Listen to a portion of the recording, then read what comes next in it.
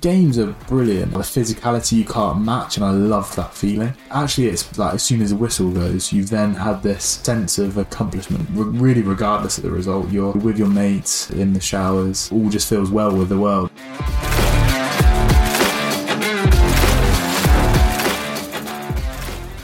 Welcome to episode 4 of Sam and Dan Chat. Sam, how's it going? Very well. I'm fully armed.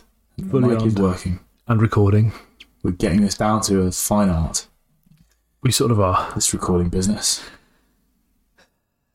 It's the 4th episode. Mm-hmm. And we're going to do something a little bit different this one, I would say, to what we've done so far.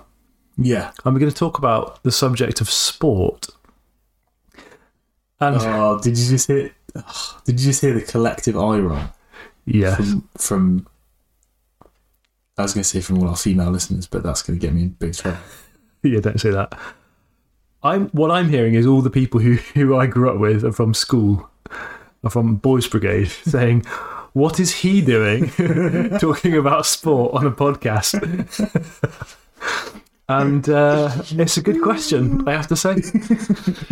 But before we get into that, and yes. We could be here for a few hours, couldn't we, for this episode? Before we get into that, do we need to do a little bit of just talking to our listeners, I think? Yeah.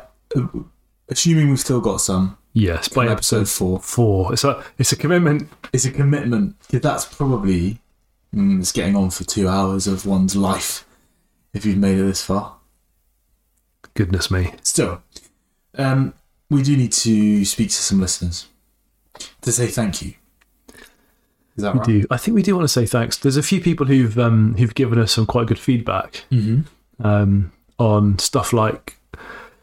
Well, people have been kind in saying they've enjoyed the content. Yes, which is lovely. That's been nice. That has been kind. Very kind. Word.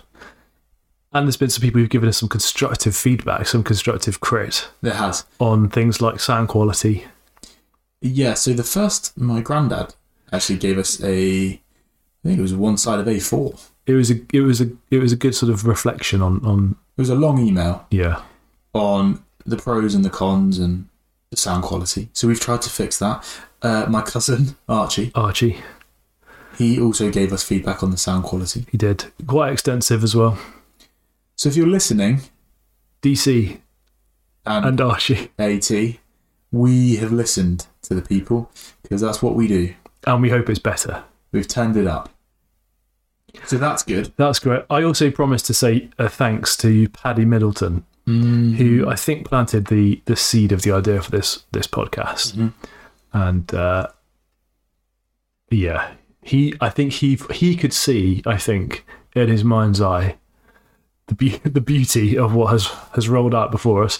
He also, I think he particularly was seeing the kind of combination of thinking about theology, the Christian life, with sport stuff. So maybe this episode is a good one, particularly to say, cheers, Paddy. Thanks, Pad Thai. We'll that's my pet name for Paddy. Does he know that?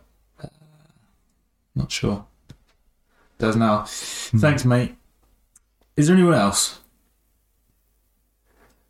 We should. No, I won't say that. I'm intrigued. If you think you shouldn't say it, don't say it. It'll be taken off air. Hey, what's going on? We thought. So the other thing I was chatting to Archie about, he said, "You know what might be quite a good way to start your next podcast is just to talk about your day." He said, "I quite like listening in and being immersed in somebody else's day." And I thought, let's try it. Did you think that's a creepy thing to say? It's a bit weird, but he's a bit of a weird bloke. So easy. Tell us about your day. You work from home most of the time. Yeah, it's a bit of a mixed bag. I was working a bit in town today because I was meeting up with somebody. Yeah. And then a bit at home. Nice. And I've been doing a bit of preparation for teaching. So I've had my head down. What does that entail? Preparation for teaching? Writing notes out? Writing notes out. Thinking about material to bring in. So opening some books. And also I was pleasantly surprised today to realise one of the things I'm teaching on I'd taught on before, and I thought, I've actually got some material on that. So updating the old stuff, just, what our friend Simon Ponsonby would say is pouring on some hot gravy, which, heats up the feed. Shout out to Simon Ponsonby, by the way, who has taken our lead and started his own podcast. He has, hasn't he? Wonderful to see that we're inspiring people. Just 4 episodes in, and that really warmed my heart this morning when I saw that. So Simon, any tips? Come to us. Wish you all the best with your new little project. It sounds lovely. New little project. Oh, as if he listened to this. I doubt it. How's your day been though? We need to hear from you. Yeah, my day's been good. I cycled here from the train station. How many kilometres was that? Well, 5. So I had a nice run this morning, and then a bike to the station and a bike here. So I feel... You're just checking your watch to get the... Yeah, I thought it had the K on it on the Garmin. Do you need to mention the brand of the watch? Yeah. Or Garmin. Yeah. We are looking for sponsorship. Did you have a chat with Fred about that? I didn't, but Fred can sort us out with discounts. If you're listening, Fred. Which you won't be by episode 4. If there are people listening who are thinking, is this podcast just about name checking our friends and family and having in-jokes with them? That's what it's turned into. It's not that, but it just is happening at the moment. Because we couldn't think of anything to talk about in the intro section, really, could we? Except that we still haven't heard about your day. Oh, my day? Yeah. My day was good. So I did that, and then I had some bits and bobs to get on with. I had a good meeting. Go on. What's funny about that? Bits and bobs. Nothing. Yeah, I had a nice meeting with a lovely man called John, who's our chairman, the chairman of our company. So I had a nice meeting with him over lunch, and he's very interesting. He's got lots of very, very good experience. He's in fact, I didn't even mean to do this, but this is a lovely segue into what we're going to talk about today. So John used to be on the board at Worcester Warriors. He is he's mates with the Queen basically, but he's just finished chairing the Commonwealth Games committee. What a job! Which is sporty. It is sporty. So, I think a good place to start on this would be just to compare notes on our sporting lives, because I think they might be a little bit different. And I think maybe I'll start, because it won't take very long. Well, okay, excluding the last year or so, it won't take long. Yeah. Because things have escalated. But start at the beginning. Because I think it'd be interesting just to hear that we have quite different experiences of involvement in sport, but are both interested in it, perhaps in slightly different ways. So for me, I would say my sporting life has largely been limited to, like I said earlier, schoolboy, rugby, bit of football. Yeah. And then boys brigade at the same time, which was a bit more football, a bit of basketball, and then unihoc. I don't know if you've ever played unihoc. What is unihoc? It's like a version of hockey, but everything's plastic. And whilst the big boys play on the pitch over on the other side. Yeah, it's the boys brigade people. I think I would say, in terms of my level of prowess, I would say if I said I was an average sportsman, I'd be probably talking myself up. No, I don't think that's fair. No, it is. And then so I stopped doing it. Particularly, I did enjoy playing rugby. I did enjoy it, but I would say at some point, I don't really remember puberty. It may be that it just didn't quite happen, because at about year 8, year 9, I just felt like I'm still waiting. Yeah. Sorry, making a 0 point. No, year 8, year 9, I felt like everyone just kept growing, and I just paused. Okay. And so every week I just felt I was getting a bit broken to pieces, which might be the point of rugby. Maybe you can tell us that. Maybe. And so I just stopped at that point, and I haven't really done much other than a bit of gym for many years, and then with the advent of lockdown in 2020. spent quite a lot of time with you down the park hoofing a rugby ball around. Other than that, I'd say that's the end of my sporting autobiography. Which we have to say was cut short by a terrible injury, double index finger break on both sides. That's true. Those of you who know Dan will know about the saga that he's been through with that. So there's a big dent in the confidence. So that's a good whistle-stop tour. Yes. I would say it's the only tour available. There is a whistle-stop tour, and there's not the kind of in-depth extended tour. There's just not available. But you, different story for you. Tell us what's the what's been your sporting life? Yeah. I started playing. What did I start playing? Rugby, really, at school in maybe year 7 and year 8, and maybe we come onto it in a bit. But it was always, I started at school because club rugby was always on a Sunday morning. Ooh. So church dads and mums will know that that's an interesting area of contestation. So I didn't play club rugby immediately, but we're talking about sport, obviously. So I played rugby growing up. I played cricket growing up a lot for Sanford St Martin. Great little club. Really, honestly, probably one of the most scenic clubs in Oxfordshire, I would say. Wow. Beautiful little place. I played cricket, rugby. I played football. I did athletics. Basically, whatever was on TV, I wanted to go and replicate and do in the garden or at school or whatever. So that was early years, and then I really focused in after a while on rugby. I'd say maybe year 8 or 9, I started taking it really seriously and played at club level as well as school, and then moved on from there. So just took it with me, went and played at 6th form, and then carried on into university with rugby as my main sport, but always an interest in all sports across the board. And I'm not any good at any other sports. I wasn't great at rugby, but I'd give a good crack at anything. And I love running and cycling and all that kind of individual stuff as well as the team stuff. So on the whole, bit of a sports nut. I love it. It's probably my one main love in life, other than my wife and Jesus. I think you've covered all the bases. I was just thinking. Just to bring a little balance, it is worth saying you were captain of the rugby team when you were at uni, and then you've represented Oxford University, that is no mean feat, either of those things. Yeah, true. So asterisk is I have represented Oxford. Didn't get a blue, unfortunately, but I did represent them many times. Yeah, across 2 years, so that was good. Yeah. So we have quite different experiences there in terms of like growing up.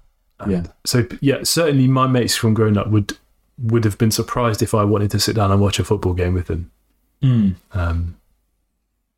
So I've changed a bit. So I was never the sports nut you were. One thing I'm interested in, what do you know why you chose rugby? I mean, having seen photos of you as a kid, there is a suggestion that your physical attributes suits you to rugby. Was it that, like, just being suited to it because you're quite a big chap, or was it also a bit of just that particular game over, say, football or cricket, whatever appealed? Yeah, I think a mix of factors. Probably my physique helped. I was a big boffer growing up. And in fact, my granddad bought me a Chelsea kit, and he was football mad and is football mad. Yeah. He's like me, he loves all sports, but football's his main thing. So he got me a Chelsea kit, and he tried quite hard to get me into football. But my dad really liked rugby. He played rugby growing up with his brother.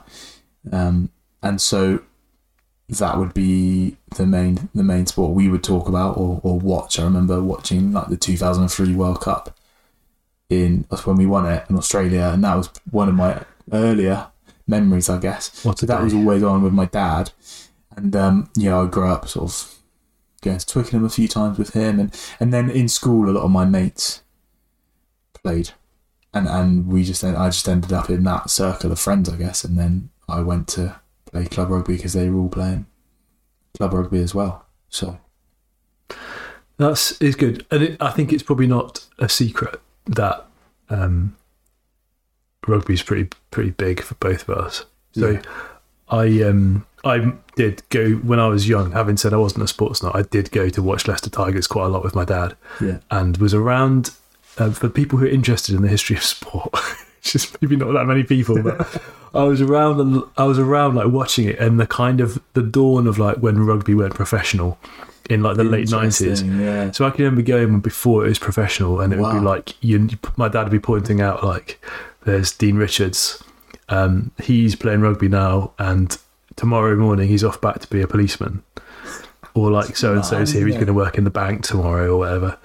And so it was like a really classic era of Leicester Tigers. And I've got like a rugby ball that's signed by the squad of, I don't know what year, probably would have been about like 95, 96, 97. Wow. People who no one would have heard of now, like Les Cosworth, Dusty Hare. What Underwoods were they? Or were they a bit later on? They were around. So the Underwood brothers were, I loved them growing up. Like they were, so that was like the time of like growing up. But then Leicester won the Heineken Cup, I think, in 1997. I can remember that quite well. Wow. So I did care about it in that way. Yeah. But and that was definitely like bequeathed from my dad.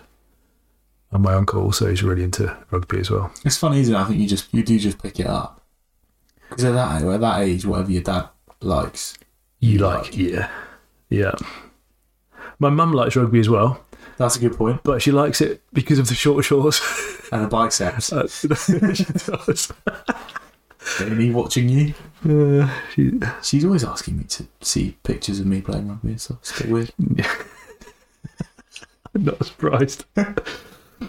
So this leads us on to something we did want to talk about, which is why is sport so compelling? And I mean, the answer to rugby is that it's probably the best sport in the world.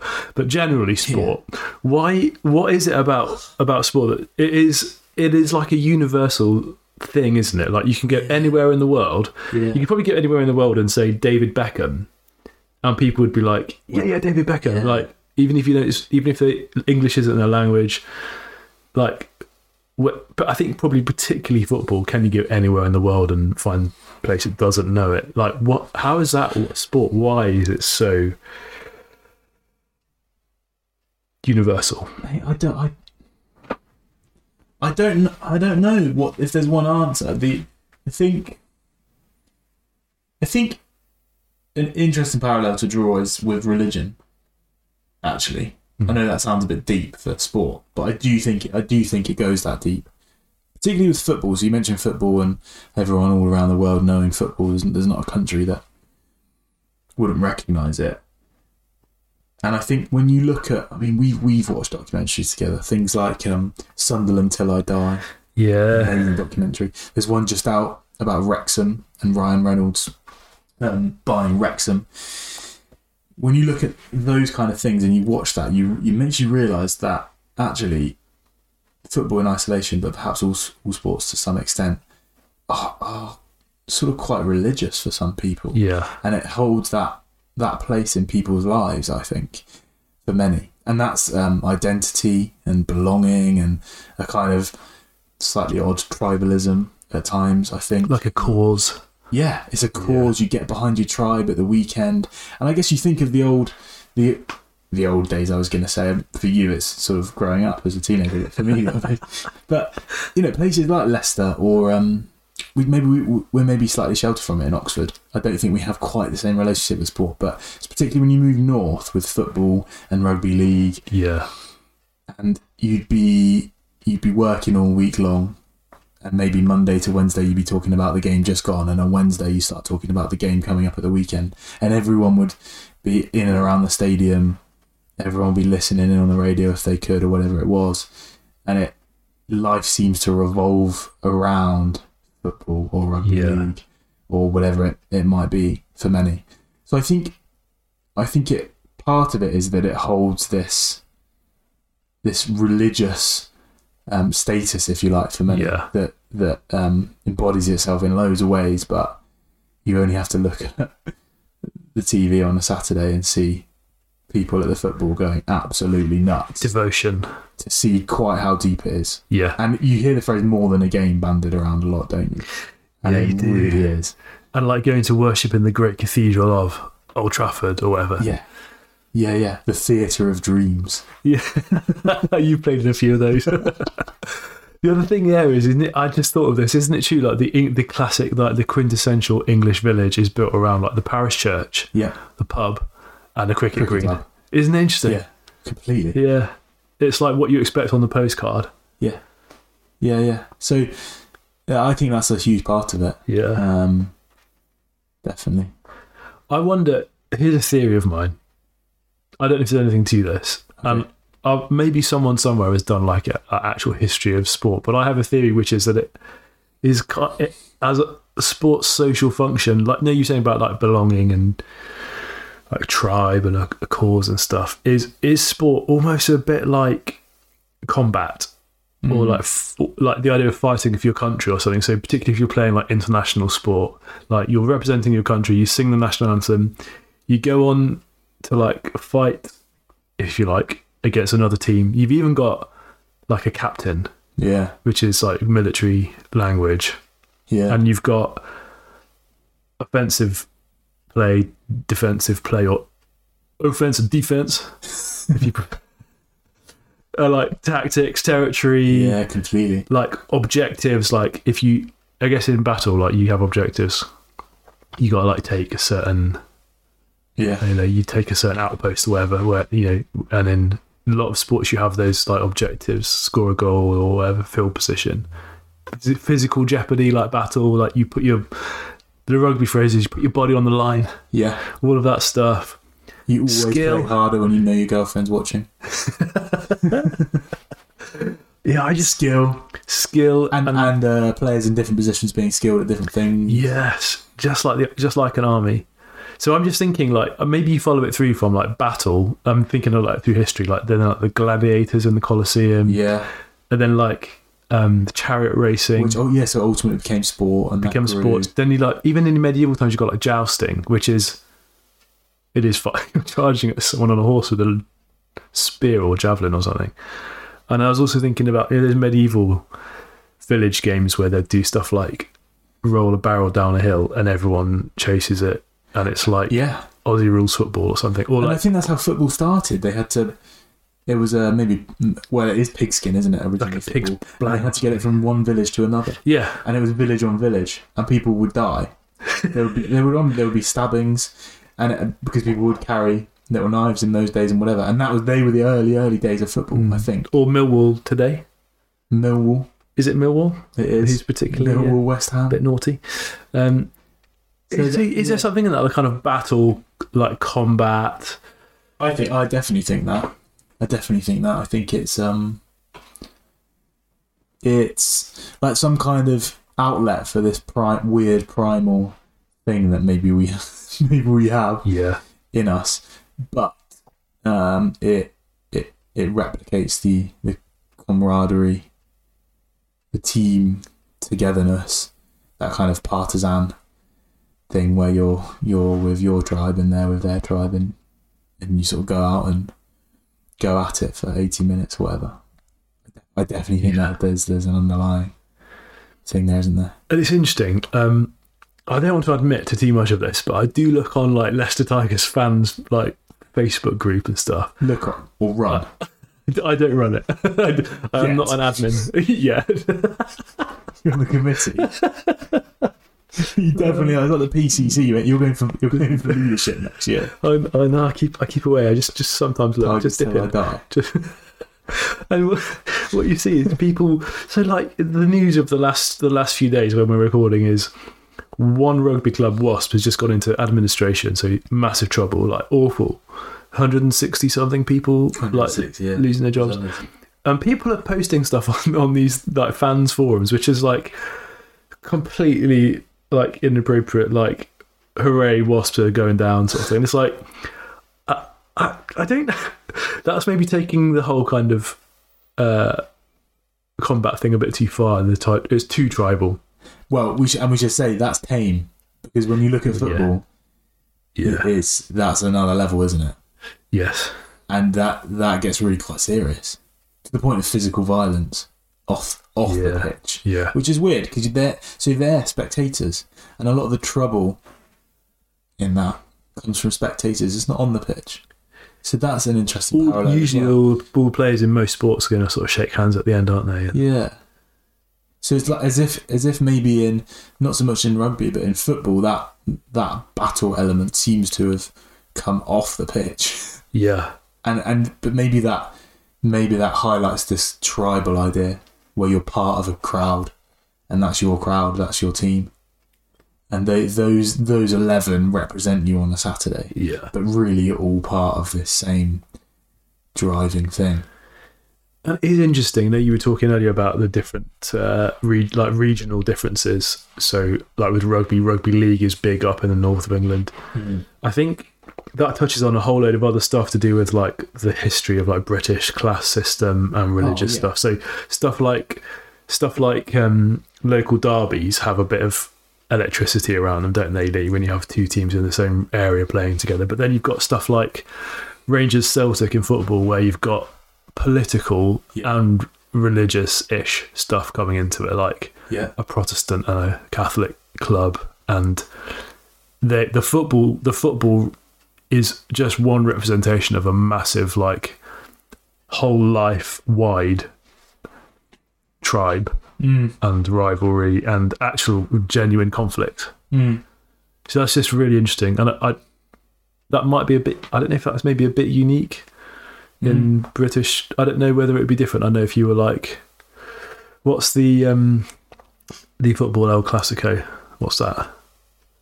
What is it? Yeah. Who are the teams? Well, I want to say Barcelona, Real Madrid. Yes, I think it is. I don't know if that, for example, has any of the same like wider sociological implications, or whether it's just it's a great game and it's a classic. Yeah, I don't know about that, but maybe listeners would like to write in. Would like to let us know, football experts. Yeah, that is really interesting. Or even teams like Everton, who were a church team. And so they started as a church team playing other churches.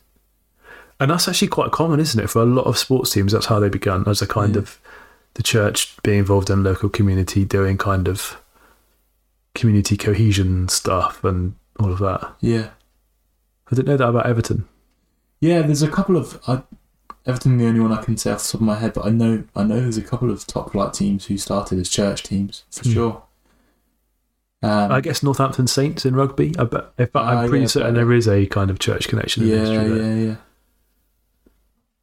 Yeah, so there's more links than maybe we realise, isn't there? What do you think, having done so much of sporting prowess, what strong word. What do you reckon be some of the benefits of being involved? So, I mean, we could talk about the benefits of being a fan, which are probably less. This is really enjoyable. Yeah. But what would you say the benefits of involvement, like in the way you've been involved, like playing? Mate, where do you start with that? There's so many. There's so many. Probably some that are untold until you have the benefit of hindsight. Actually, obviously, physical fitness is a huge thing, and that's maybe why a lot of people get into sport in the first place and try and get moving and get physical. I suppose that's a particular element of rugby, isn't it? So you're, depending to the level you play, the condition you maybe need to be in will vary, but that requires a certain level of physical fitness. I think that's a huge thing. But I think it's maybe the stuff outside of that. It's what we were getting at earlier, the team nature of the game, the camaraderie. Not for all sports, of course, but I'm talking about team sports. That's the thing that when I look back on and I'm playing less and less, that's the thing I miss, I think. So the friendships, the shared experience, that bond is quite unique, I think. And you can talk to most people who've been in a team sport for any length of time in the same team, and I think you can go through things with friends, can't you? And you have shared experiences with friends and with family, but the unique thing about sport, and maybe it's that battle element, I don't know, but it's the physical side of it. It's quite hard to replicate. So that might be, you know, your mates in a scrap and you're diving in and getting involved and getting out, and unless you're out in Oxford on a Saturday night like you, Hamesy, you probably can't replicate that just on the street. Yeah. But yeah, I've seen you and a couple of others from church out and about. So that's it. I think that's a huge thing. And then from there, you have these kind of shared experiences that you can't really create elsewhere. And I can't really put my finger on it, but you know, you can think back to particular games and particular phases in particular games with your mates, and everyone will remember, or they'll say, "Oh yeah, you know, 20 minutes ago, and that happened or that happened." So I think that's incredibly unique and a massive positive to come out of it. And then maybe there's elements that transfer even across to working life, and setting your alarm at ridiculous o'clock to get up for the gym. Yeah. And get in there, or just sort of cracking on when you feel a bit grim and horrible, and moving through that, the discipline, the sort of timekeeping cliched stuff that you hear a lot. But I do think all of that's true, and if you play maybe for long enough and you play as you grow up, it sort of instills those behaviours in you, I think, and then you just carry that over with you. So yeah, I think there's a whole span of things. Like I say, I'm probably still discovering some of them, really. And sometimes you think, well, I wonder why I do that. I wonder what I think about that in that way. And you can probably root it back to sport a lot of the time. Yeah, that's very interesting. I think it's interesting as well that there's always a structure that you're in. So if you're playing sport, you know, there'll be rules that you have to play by, and you have to kind of internalize those and live within them. And you learn to exercise all your skill and express all of the kind of passion and exuberance of wanting to, say in rugby, go out and make big hits on people or something. Yeah. But you have to do that within the rules. Yeah. And you've got a referee watching. You've got a captain who's telling you, don't just go randomly off doing your own thing. We've got a game plan to stick to, or whatever. So that's just really interesting, all those things as well. Like, again, probably for work and maybe even like family, I don't know. Yeah. Probably all kinds of applications of some of those skills. Yeah. I think even something like, I don't know, a board meeting or a presentation or something like that. I think the closest you can get to maybe replicating that kind of thing is a pre-game nervousness of a preparation up to a point of then delivery. So you prepare, you train, if you like, you do your notes for the presentation, you practice, and then it comes down to a little hours window where you have to deliver in order to get a result. So, and that bit, so the bit that you see as a fan watching, or a mate on a chilly November night down Iffley Road. Yeah. The bit that you see is a small part of the experience of the person who's playing, I guess. So you were talking about the friendships and the camaraderie of being on a team. You've got the however many minutes out on the field doing the game, but you've also got all that prep you've done together. Yeah. The early mornings with tackle bags and... Yeah, completely. And then getting in the ice bath together at the end of it as well. Yeah, or the shower, whatever your preference is. But so I was thinking about this the other day, maybe this morning even. I don't know what goes on in my head, but this morning I was thinking, actually, the games are brilliant, and you play against some great players, and the physicality you can't match, and I love that feeling. Actually, it's for me. It's probably different for different people you ask, but for me, it's when you finish, and it's like as soon as the whistle goes, you've got this sense of accomplishment. Of course, your body's like pretty knackered and in bits, but it's a really weirdly nice feeling. Yeah. Because you then, really regardless of the result, you're you're with your mates, like you said, in the showers. You just like maybe have a beer, maybe see your family, and I don't know. There's all sorts of things tied up with it, nostalgia, and like autumn evenings or autumn Saturday afternoons as the sun's going down, and you really feel like, oh yeah, I've actually worked really hard there for an hour and 20, and I feel like regardless of the result, I've achieved something. And I don't know, it's an intangible thing, but all just feels well with the world, and you can go home and have a bath and have 3 bits of crumble if you want because you've earned it. I don't know, it's incredibly unique, but that's pretty special. And I guess there might be people listening who haven't or don't have a great interest in sport, and it's almost maybe a bit almost difficult to quite imagine that. So I know, like, having not played loads, I know enough to know what you're talking about. I think not on the same level, but I know enough to know what you're talking about. And I would compare it to maybe something like, even if you just, lots of people might not do a lot of sport, but might say do running or something. Yeah.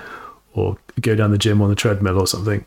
And there is something like it when your mind's telling you, you could make this 5-kilometer run into a 3 if you just turn here and go back a bit early. And you go, no, I'm out for a 5 and I'm sticking with it, even though my head isn't in it and my legs are sore and my lungs are screaming, whatever.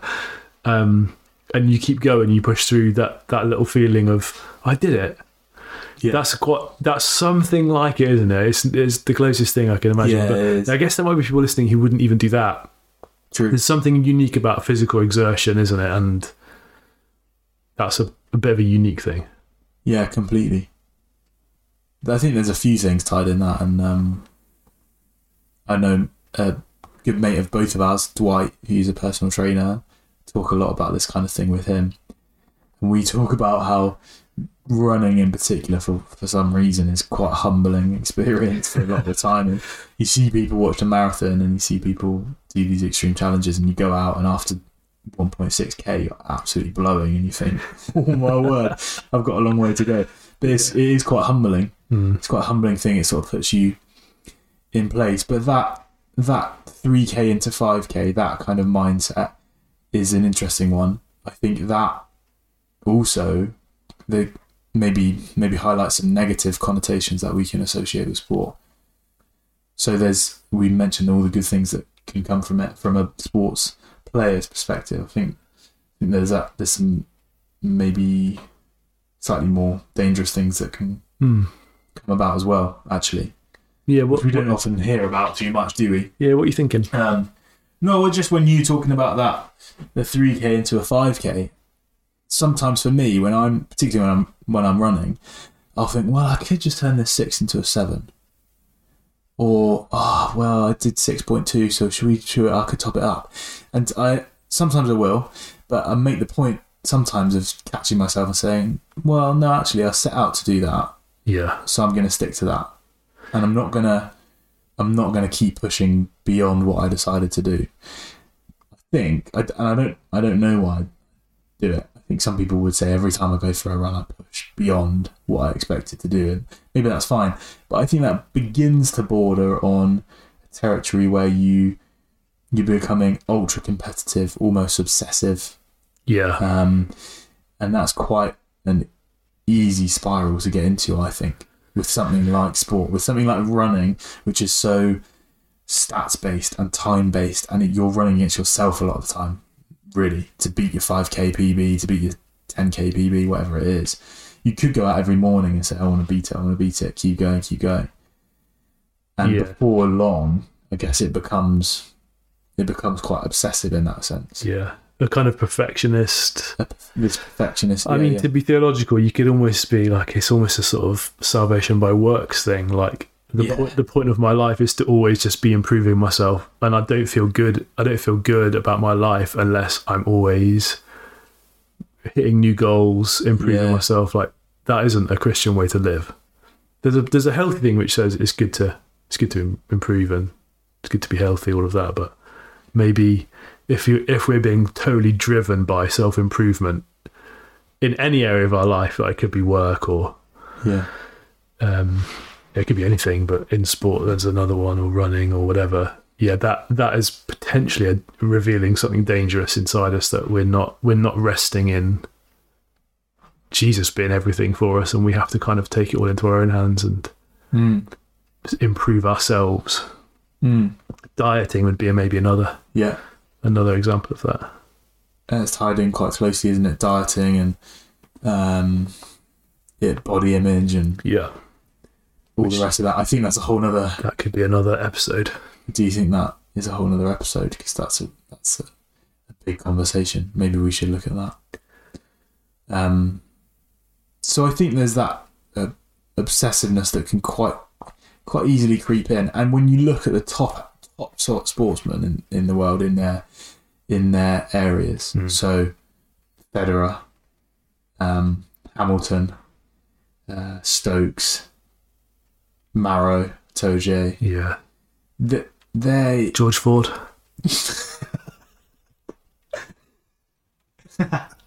Top notch. I mean, he is. I'm joking, but I'm not as well. Anyway, they are obsessed, aren't they? Yeah. And I think you hear interviews about people around them and their families and that kind of thing, and it's a life devoted to that. They are completely obsessed, and that's why they're where they are, because they have that mindset. And we've just seen with like Federer retiring, I don't know how old he is, but it doesn't last for very long. No. Like, because your body's only at peak in like early 30s. Yeah. And in some sports you're pretty much out, yeah. Yeah. I think the youngest guy, so going back to that Worcester story, the oldest guy to get re-signed was 28. Yeah, interesting. And clubs after that, I think, is probably just about over the horizon. Yeah. So it's a dangerous thing to like peg your whole identity and security on, because by the time you're my age, mate, you'd be long gone. I mean, I am long gone. I was long gone when I was 14.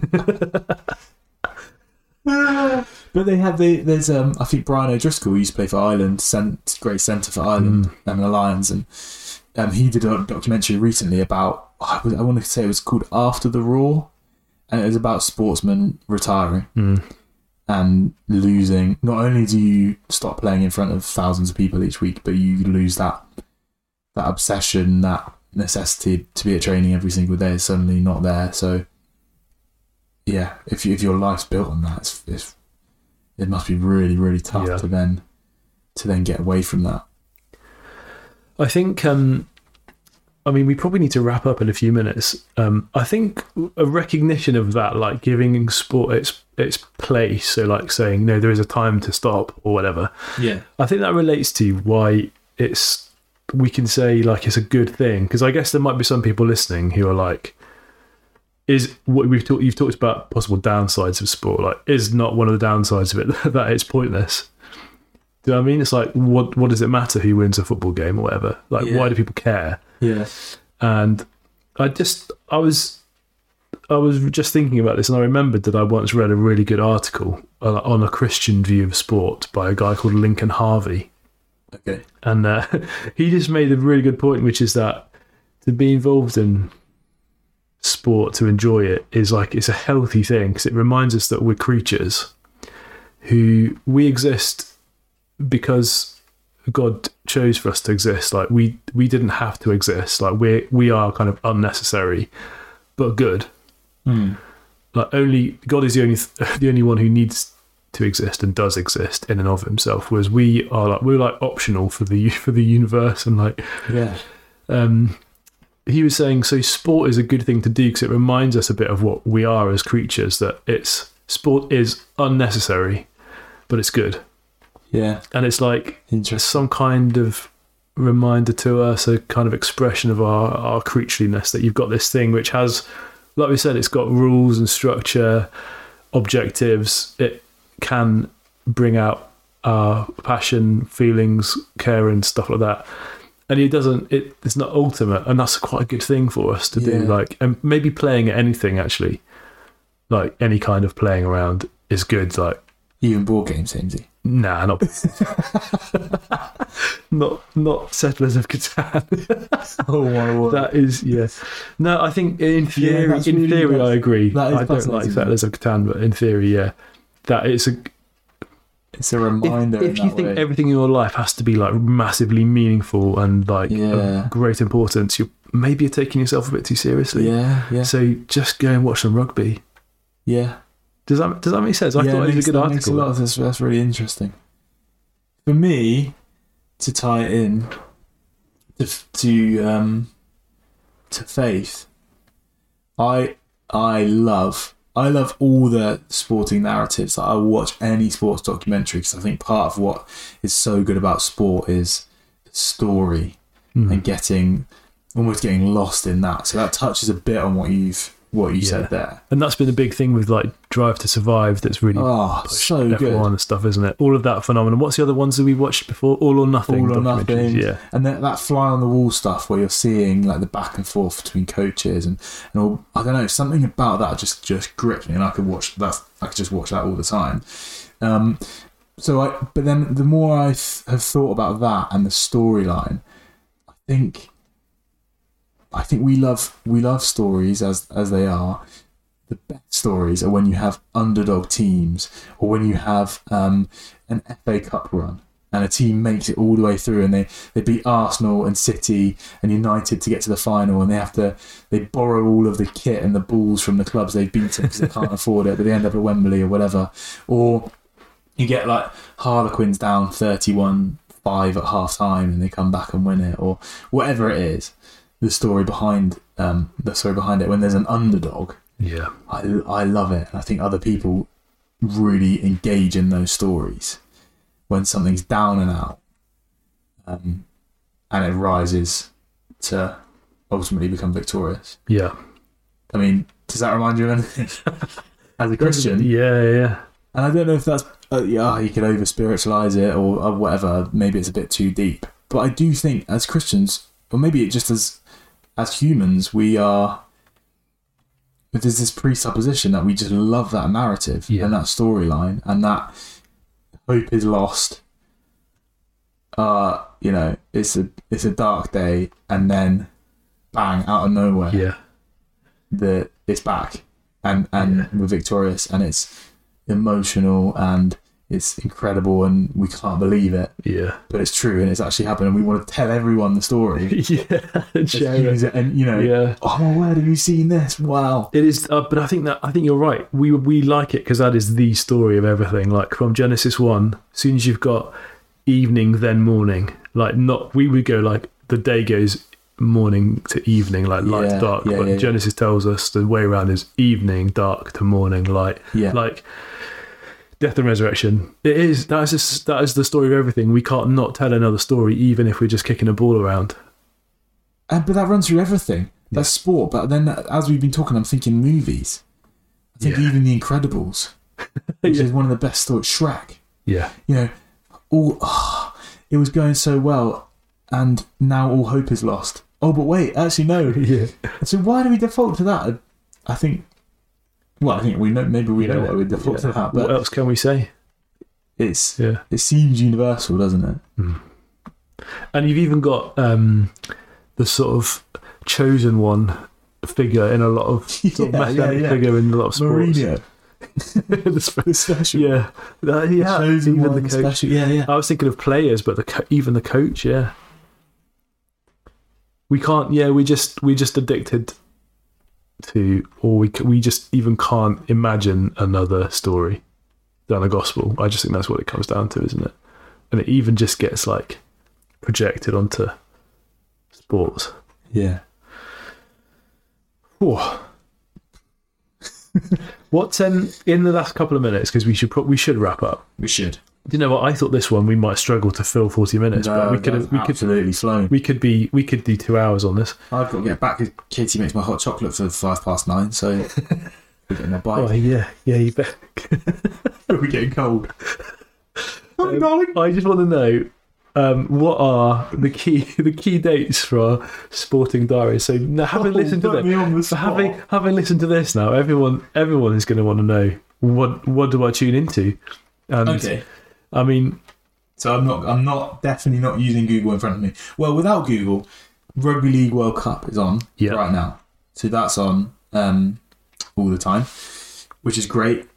I think there's some wicked teams. There's like Jamaica, Greece are in the World Cup, and they had to train in secret in the mountains, hidden from the police, because the Greek government wouldn't recognise the Rugby League Union. So that's really interesting. I didn't know that. So I'd recommend the Rugby League World Cup. That's something else.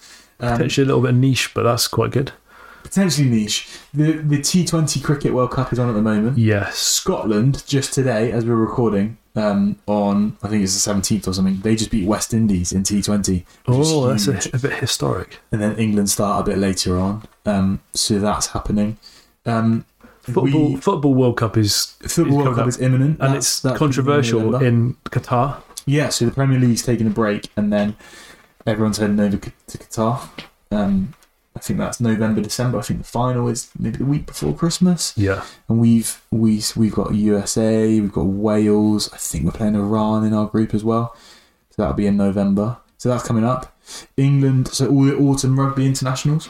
Yes. We're talking. These are a bit harder because they all tend to be on Sky, which is a bit annoying if you haven't got Sky. But they do always be on. I think the Oxford pubs particularly are quite good at showing them, aren't they? They are. Yeah. So that's actually quite a nice excuse to go to the pub. Autumn coming on a crisp autumn afternoon, which seems to be a theme of this podcast. Red leaves, golden leaves, yellow leaves, brown leaves, blue leaves, pink leaves. I love autumn, man. But so that is, I really recommend watching any of those. I think the Wales and Scottish games maybe can be on terrestrial, so you can often catch them, and they're all cracking games. Who have we got? Australia, Japan, New Zealand, South Africa, Argentina. I think that's it, isn't it? Sorry, we haven't got Australia. We've got Argentina, Japan, New Zealand, and South Africa. So that'll be a right old crunch. A ding dong. And Wales have got similar. Ireland are playing similar.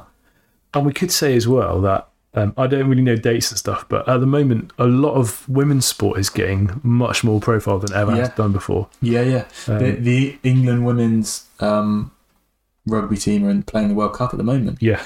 So they just beat France, which is huge. So I think they smashed Fiji first round. Very well, haven't they? And they've just beaten France. France are one of the other favourites, I think.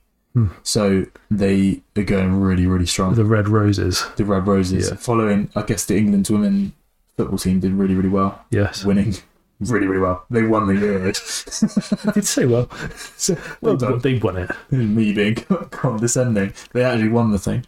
See, that's really on the up as well, isn't it? Lots happening. Which is awesome. Lots happening. And I'm just going to do a little Google to make sure we've not missed anything really significant. Sports events 2022.